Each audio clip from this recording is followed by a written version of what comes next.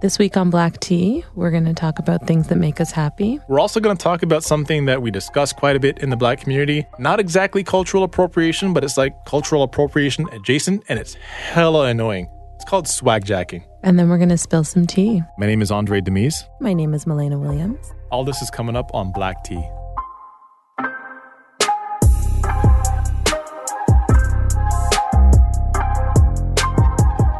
Mel, I'm so happy to be here with you. Me too. I'm really excited. Welcome to Black Tea, everybody. First episode and all that.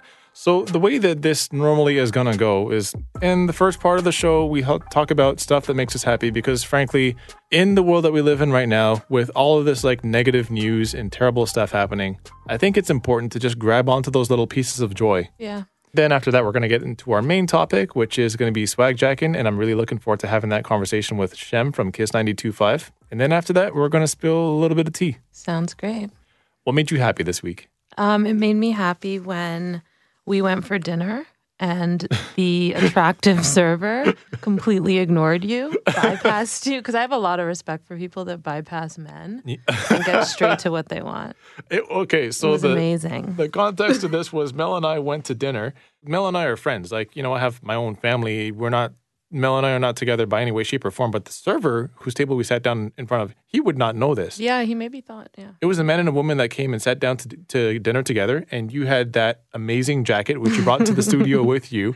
And as soon as we sat down and he handed us our menus, what did he say to you? Didn't he say, like, you look amazing or something like that? Yeah, to you. He just ignored Andre. His back was turned to me. He didn't have nothing to say to me. And he was unapologetic about it. And then throughout the meal, we had our own dialogue. Because I do that a lot when I with servers. I love speaking to people. Mm-hmm. And it was really fun. First of all, it was like this really chill white dude. He kind of looked like imagine John B. as a hipster. You know, think that's what he looked like? Kind of, yeah. Like if John B. grew his hair out and like had like a little bit of a rugged beard, like a salt and pepper beard, and his hair was... He was more like a skinny Kevin Richardson from the Backstreet Boys to me. Oh, yeah, you're right. Yeah. But he was a good looking dude. So he just kicked game to you the whole time that we were having our dinner. Like he complimented your looks and talked about your sophisticated taste because you were basically choosing menu items for me. I didn't really know what to choose. I'd never had oysters before in my life. And he had that like smooth white boy accent. Yeah, and you accused him of pretending to be black when he was speaking to you. Listen, I find that when white dudes who are cool speak to black people, they don't talk to us the same way that they do their peers. I felt like that was his natural voice. I don't think that was his natural accent. I mean, it was more of a presentation. If that was his natural voice, like he was like trying to be cool with you, but also trying to be down with me. Like he was talking kind of like this, and he was asking like, "Hey, so what would you like to order? What is it you see on the menu that jumps out to you?" And the whole time I'm listening to him, I'm like, I want to like you, but are you putting this on for me, or is that how you talk normally? I'll go back with myself. See what happens. Go back. See if he'll take your number this time. I'm glad that made you so happy. What about you? Well, my Toronto Raptors are off to the best start they have ever had as a franchise. I thought you guys said that every season. Well, because we keep getting better and better every season. Okay. So I'm really happy about how well the Raptors are doing this season. I'm also very happy about the fact that Brampton elected its first black woman city councillor, Charmaine Williams. Not altogether crazy about her platform, but frankly, I'll take what we can get in this terrible election that we just had. And I'm frankly disappointed that it took until 2018 for a black woman to get elected city councillor in Brampton. But I'm going to take our victories where we can find them.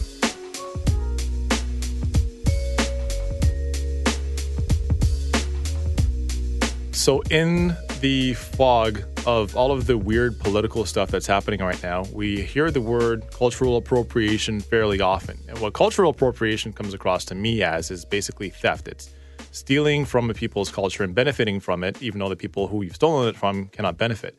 But there's a different aspect to cultural appropriation that I like to call, and I think a few other people call, swaggerjacking. It is a type of cultural appropriation that is not necessarily damaging per se, but it is annoying as hell. And here to help us walk through that is my man Shem from Kiss 92.5. Hey, thanks for having me, guys. Oh, thanks for being here. Mm-hmm. So tell me a little bit about swagjacking.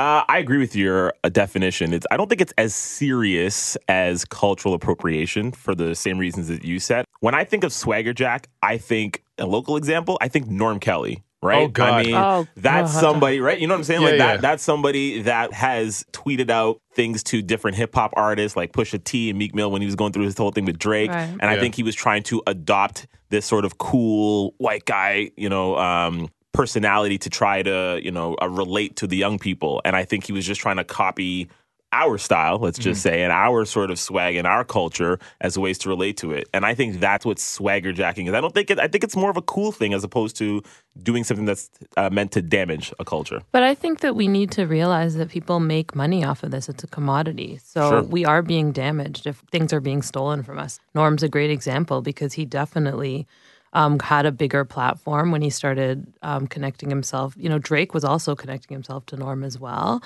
But Norm was also, voting against a lot of things that were anti-Black at city council. So for listeners who may not be familiar with Oh, yeah, Norm Norm Kelly, Kelly. who, by the way, I'm very thankful he was voted out of city council.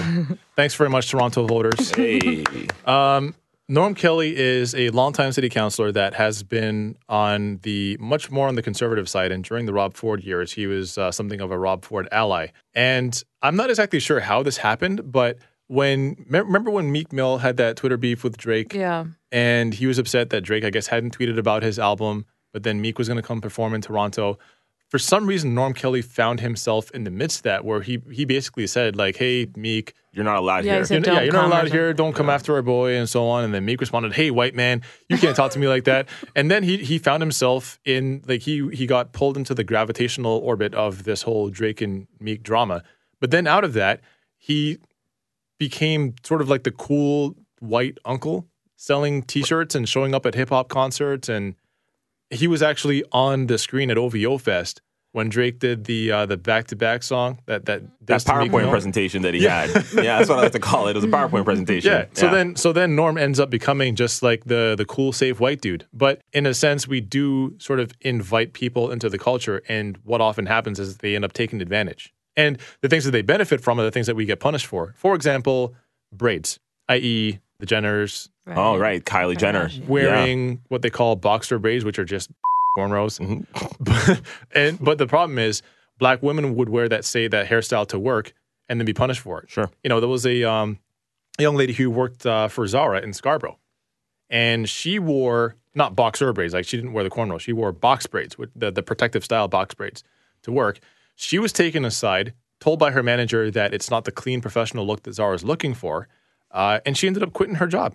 And she filed a complaint with the Human Rights Commission saying that she shouldn't be punished for the way that she wears her hair to work. That's just as somebody who identifies as Black. That's just her hair. Unfortunately, I think there are different rules, as we know, for different people, right? Like Right. we can't get away with doing certain things, but white people can. Let's just be fair, right? Like they absolutely can. They hold the power. That's why a guy like Norm Kelly can tweet Drake lyrics when it's not him. It's his young little intern that's nephew. doing it, Yeah. right? Or Yeah. whomever's doing it. He can tweet and say certain things. Speaking of old white men who can tweet certain things and get away with it, guy south of the border can do that all the time, and he does it all the Whatever time. kind of wild he wants to tweet, yeah. Whatever he wants. And if somebody else of a darker complexion were to do so, it's a massive issue, and it's unfortunate, and it sucks. And there's also some of the words and the slang that get appropriated. Oh my gosh. And I hate that because it's like now I have to find new words to describe the things I like to describe in a funny way. For example, the word woke.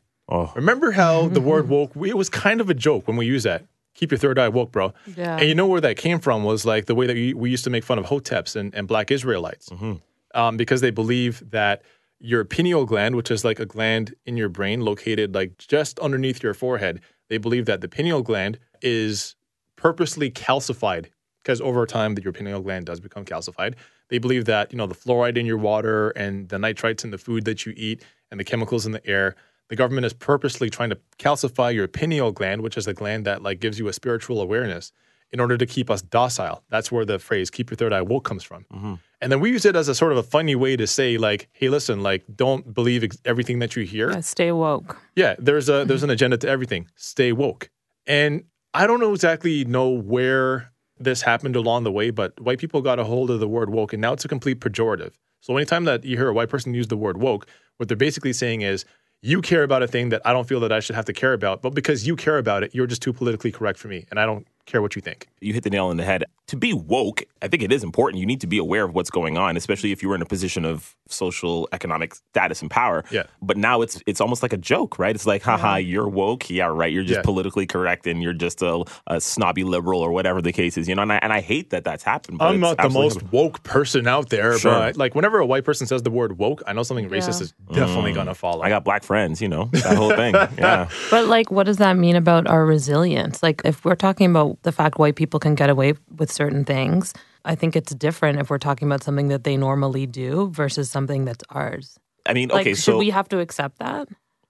do we have a choice? I mean, I'd throw that back. Do we have a choice but to accept it? I mean, I know that sounds almost defeatist to say, but We could also complain about it on a podcast. sure, yeah, we can do that as well.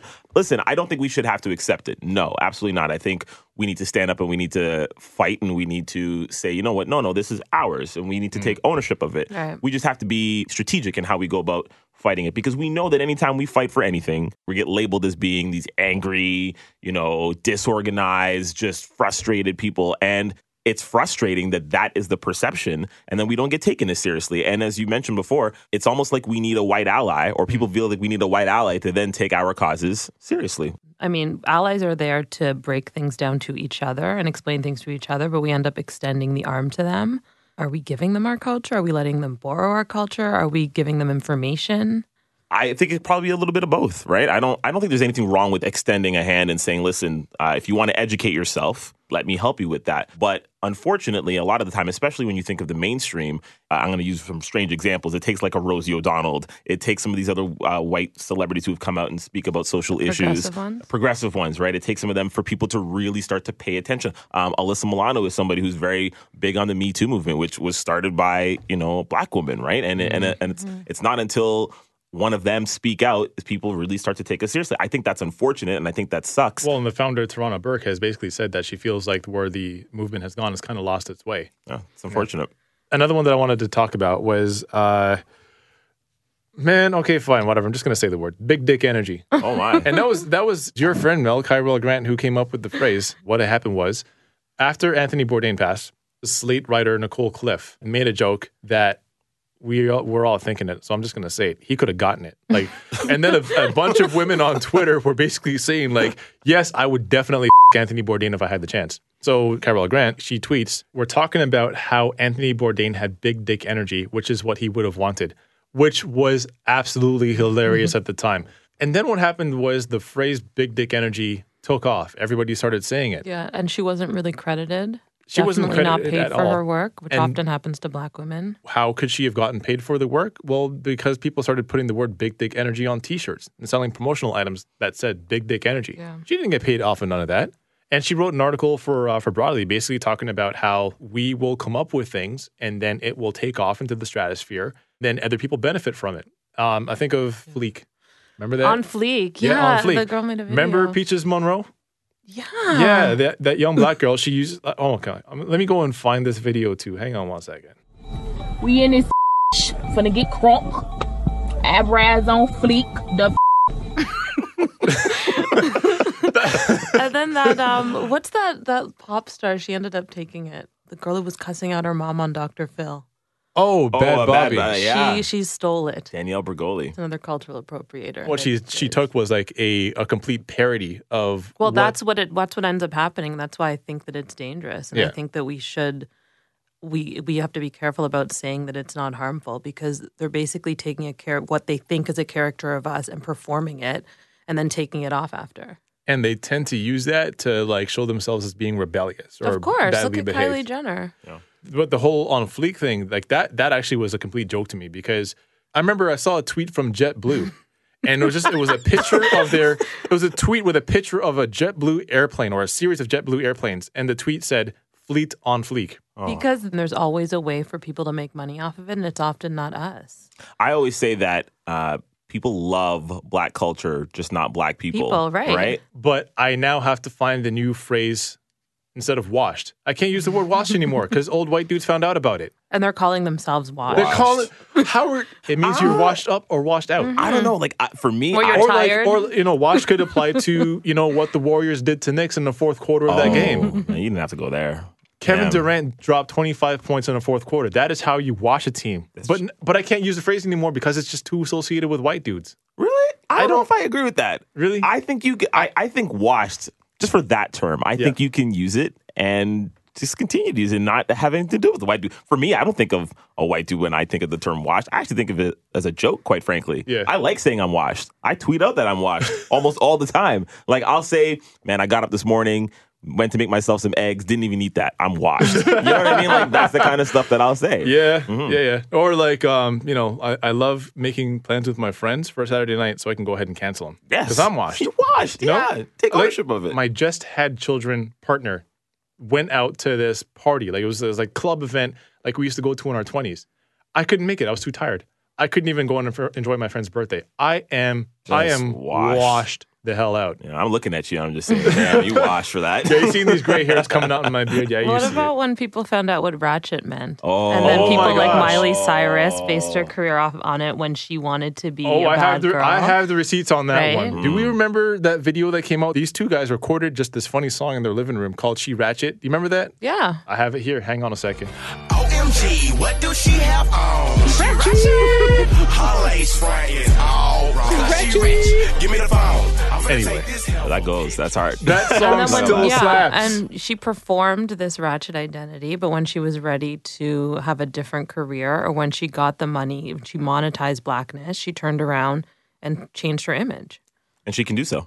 And exactly. She changed her image for a minute. Because remember, it was Justin like, Bieber did it too. it was like 2 years ago that Miley Cyrus found her Caucasian piece. And she was like taking pictures in like a meadow with lilies and stuff, Yeah. and her hair was down, and I'm pretty Yeah. sure she had flowers in her hair. And she released an album that nobody listened to. It's people putting on our culture and then taking it off. Justin when they're Bieber done. did the same thing. Yeah. Justin Timberlake did the Justin same Timberlake, thing. that Man of the Woods album. Oh my God! People just Listen, let- I know yeah. you being No, a radio host, garbage. It Don't even have to was- say it. Okay, could you please? Whole album garbage. Don't even have to say it. Album is trash. I needed that Pharrell Justin Timberlake. You know what I mean? Not this Man of the Woods Yeah. lumberjack dude that we got. Maybe this is who he really is, though. He's got those Memphis roots. I got to think that Yeah, maybe he's he from the isn't. South. But He kind of is, because remember he was before NSYNC he was kind of country. Like that's just sort of what his image was. I think when he blew up with NSYNC he became pop. Yeah. And Yeah. the only person I think that has dipped in the culture but kept the respect for the culture, Britney Spears. I'm When not did mad. she I'm dip not in the mad- culture? Britney Spears. Yeah, Whoa. Britney was Spears. Talk me through that. doing? Huh? Talk me through that. Britney In the Spears. in the sense that she is pop, right? But she has You mean she stayed in her lane? right. That's what I'm Yeah. trying to say. Like She didn't She was come. like hip hop adjacent. She wasn't like deep into the culture. She wasn't working with the producers. She wasn't like getting features from the artists and so forth. But she was hip hop adjacent in the sense that like everybody I knew listened to Britney Spears and she was cool. And when she lost her mind, who was out here defending her? It was us. Yeah. It was black folk defending her. Like, yeah, she's just tired of this industry. I understand. I get it. I'm still a little butthurt about the whole "I'm a slave for you" song.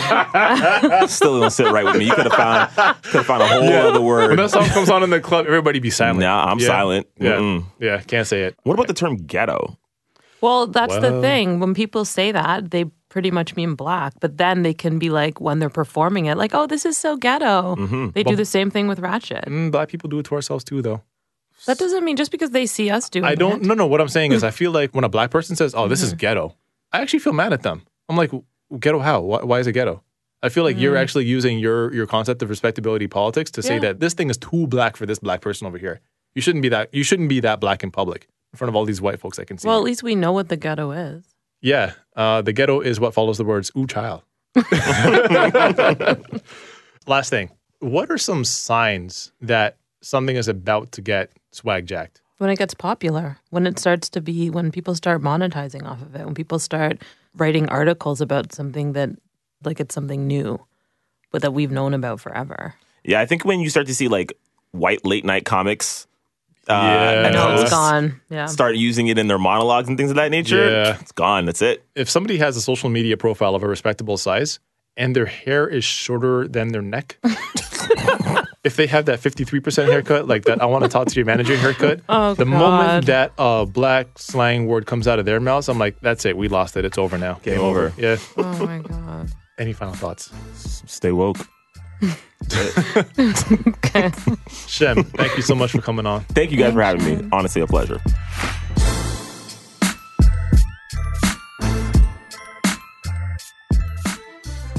So speaking of terms that are appropriated from Black culture, we are now going to spill the tea. So the tea is like the real dirt, like It's the actual gossip. Yeah, I mean, it's gossip, but it's also like substantive gossip. It's not Yeah, just it's also the facts. slander for slander's sake. It's the facts that people generally do not want to hear spoken in an unapologetic tone of voice. Does that make sense? Yeah, that's pretty good. All right. What do you got this week?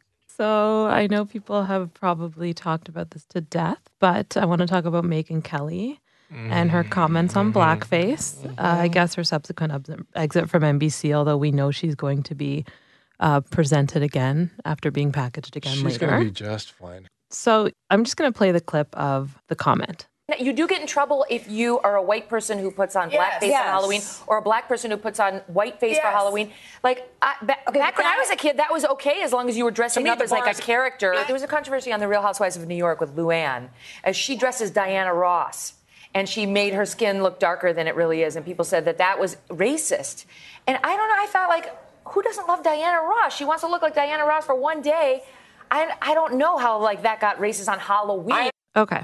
Okay. So here's the thing. Megyn Kelly knows that blackface is racist. She probably also knows that she's racist. And I think this is another situation of white people defining what racism is. But I think it's also like her entire, I guess, short career at NBC has been about presenting this racist person in a different venue. You know, it's not at Fox News. Like, she was talking about Santa being white. Like, she was doing very racist She things talked about before this. she made a very strident point that Santa Claus is white. She made a strident point Yeah. that Jesus Christ is white. She Yeah. made a very strident point that Mike Brown, the young man who was murdered in Ferguson, He was no, Missouri, was no angel. Yeah. The young lady, I believe her name was Dejaria Becton, who was thrown across a lawn by a police officer in Florida. Yeah, she implied she did something. That she must have done something that, like, every time this lady has had a racial issue fall into her lap, she has chosen to be the most not human being on the face of the planet about it. Right. Here's my take on that. The reason she got hired at NBC was because they wanted her ability to draw that Racist non-PC audience. Well, I Right. mean, they wouldn't believe that they're racist. They would say that they're not PC.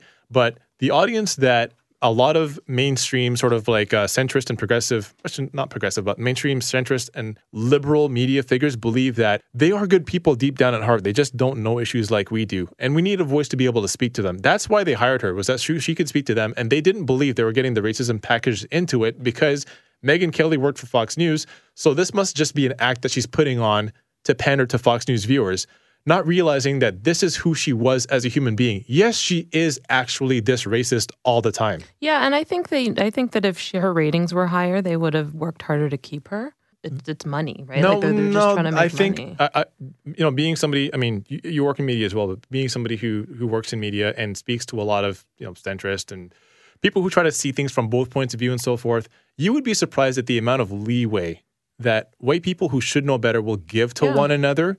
Because they believe that, well, they're not really racist. Well, like they don't. yeah. They're just saying that because it's an act. It's what sells. That's what sells the Fox News audience. But she's not like that all the time. She's a good person. But if we look at what she was saying, back when I was a kid, this wasn't bad. Like when she's conjuring up how these old things. is she? But I think she's about 48. But she's conjuring up this like back in the day type rhetoric, which we know where that comes from, right? Yep. Her language has always been incredibly dangerous, and she's always trying to present it in this palatable way. So when she apologized and she cried and got a standing ovation cry, from though? her I didn't see audience, no tears. she was like choking up. I saw a lot of sniffling. Yeah, but that victimhood role is what, a lot of white women do that when they do something wrong. And she made sure that she included, she's not usually a PC person. I can't even believe people are still getting away with that. When you say you're not PC, what is that? That just means you're ignoring things. That just means you don't care. When you say I'm not PC, what you are signaling to people is that you don't care what other people think. And no, you're saying these issues aren't important to me. Yeah. No, but I'm just saying, like, whenever somebody says I'm not a PC person, the thing that is about to come out of their mouth next is offensive. It's a cue to say this thing I'm about to talk about. I don't care what people who care about this thing think of me. I'm just going to say something really malicious and hurtful anyway. So, and the thing is, we don't really have a group consensus as to what PC even is. I'll give you an example. Donald Trump is being questioned by the press, knowing that the Democratic leadership, Barack Obama and Hillary Clinton, a bunch of people in the opposition leadership had not like fake bombs, but actual bombs that could have exploded in their faces mailed to them, handled by people that have nothing to do with this political stuff whatsoever. And his response when asked by the media, like to denounce it, are you going to call Barack Obama? Well, I will if he wants me to, but I think we'll take a pass on that. And they asked about his rhetoric, and he says, well, I think I have been toning down my rhetoric. I could tone it up a little bit. The fact that nobody said anything, they just let him say that is PC. The fact that a guest goes on MSNBC and says, we have to tone down this whole political violence thing, and then equates bombs being mailed to people with Mitch McConnell being yelled at in a restaurant, basically equates the two being the same thing. That to me is PC. Because when you equate the two, when you say that your speech is equivalent to this actual violence, pandering to an audience that would get upset at you if you were to say, no, this is actually wrong. Like, you guys are a bunch of extremists. You're inculcating extremism. Well, You're radicalizing people. I've always thought PC you can't is just say an that. Excuse. It's just an excuse. Well, people say politically correct as a way of saying that I don't like having to tone down my language so as not to offend people that are marginalized. Yeah, and this language that like the language of the marginalized, the language of the margins, like even like the social justice terms that we now use. But who came up with that language? PC came from angry conservatives. Angry conservatives used the term. They actually borrowed it from the Russians. Because they weren't allowed to say. Yeah, it doesn't. Yeah, I mean, it came from Russia, but the conservatives used the term PC to describe academia, to describe this mushy left. Yeah, but. You know how you know that they're susceptible to PC culture as well? Let Megyn Kelly open up her mouth and talk about a woman's right to choose. Open up her mouth and talk about sexual harassment. She gets let go from Fox News. So there is an element of PC culture to them as well. But we can't arrive at a consensus as to what PC is because we can all admit that there are things that we care about and that we're sensitive about. Well, because they're about our personhood and our identity. They think they're concepts. Like, it's just not important to them. Yeah. She's going to find her Caucasian piece. She'll be all right.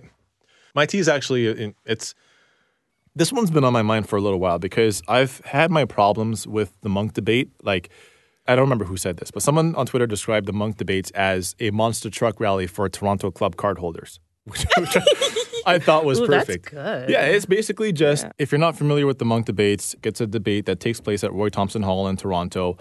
And, they'll get anywhere between 2 and 4 guests in a room to kick around ideas. So the last one, for example, was political correctness. And they had Michael Eric Dyson and Michelle Goldberg on the pro side, be it resolve what you call political correctness, I call progress. And on the con side, it was Stephen Fry and Jordan Peterson. Other things that they've debated were American democracy is in a crisis. They had Andrew Sullivan, who believes in the correlation between race and IQ, debating Newt Gingrich. They've had conversations on the global refugee crisis, the West versus Russia. And the common denominator in all this is that there's something at stake for the people who go into the room and sit there and watch this. These generally very rich and very white people, there's something at stake in the debate. This is not just like an open forum for debate. This is basically rich people sitting there and watching their own biases be confirmed. And I want to preface this by saying that by the time you hear this episode, the Munk debates will have happened. So however it turns out, I have no idea. But I don't want to make a point about the Munk debates themselves. I want to talk about the people who consistently try to tell people of color how we're supposed to conduct conversations on white supremacy, because I'm sick of it. To understand why the Munk debates are so bad, you have to understand who Peter Munk was himself. Peter Munk was the former owner and chairman of Barrick Gold. Barrick, in my opinion, being one of the most environmentally and humanitarily destructive forces on this entire planet. Peter Munk was the person who, in a meeting with shareholders, talked about one of the mines that was being operated by Barrick and previously by a different company in Papua New Guinea. And the problem was that security forces at that mine were raping villagers. And his answer to that, and his answers, there's a report by the Human Rights Commission on how bad the security practices were at this mine, and Monk's answer to that was, well, gang rape is a cultural habit. You can't say that Excuse me? Gang rape is a cultural habit, is what he said about the security forces at his mine raping villagers. Oh, so he's like a backwards anthropologist. Pretty much. Peter Munk gave a $5 million donation to the Fraser Institute, one of the most neoliberal, right-leaning think tanks in this country, and basically created like his own school of thought there. Okay. His money created the Aurea Foundation, which hosts the Munk debates at the University of Toronto. So this is the context in which these debates happen. Wow. It's always a conversation by rich neoliberals discussing how it is that we should remove money and resources from the broader society, keep rich people fat and happy, starve the poor, and turn them against one another. That's the way I see it. He's just a capitalist. But I think the reason I'm surprised is that I've been to one Munk debate. I had no idea.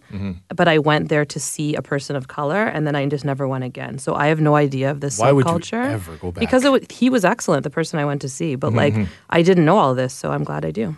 No, and I've been to a couple. I will probably never go again. Okay, so let me get around to it. Steve Bannon, who was Donald Trump's sort of the conductor behind the rise of the Trump campaign. He's the former owner of Breitbart News. I don't want to talk too much about him because I hate the dude and I think he doesn't need much of a platform. But he was denied a platform by The New Yorker. They were going to invite him in for a talk. There was a huge brouhaha about it. Like a bunch of the guests were like, we're not going to share the same stage. We're not going to be in the same room. Right. He was disinvited.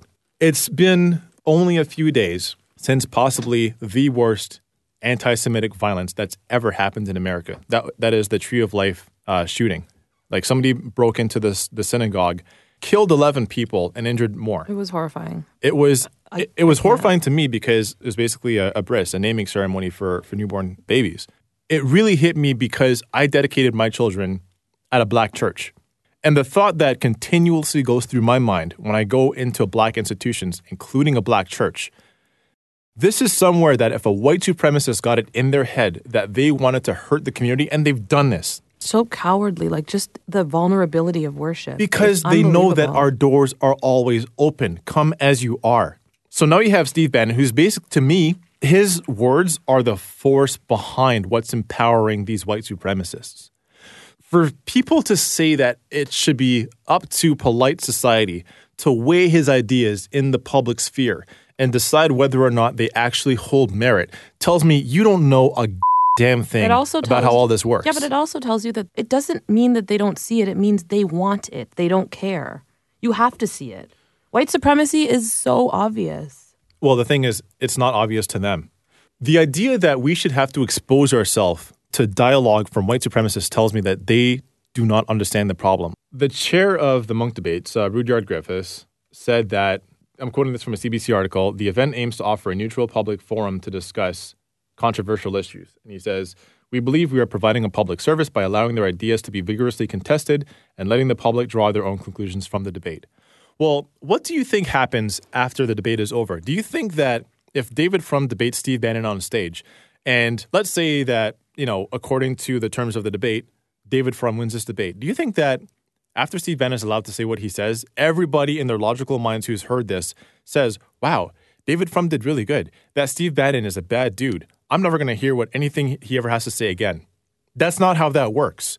All he has to do is get a large enough platform to seed ideas among enough disaffected people that they will then take it upon themselves to commit violent acts against people of color.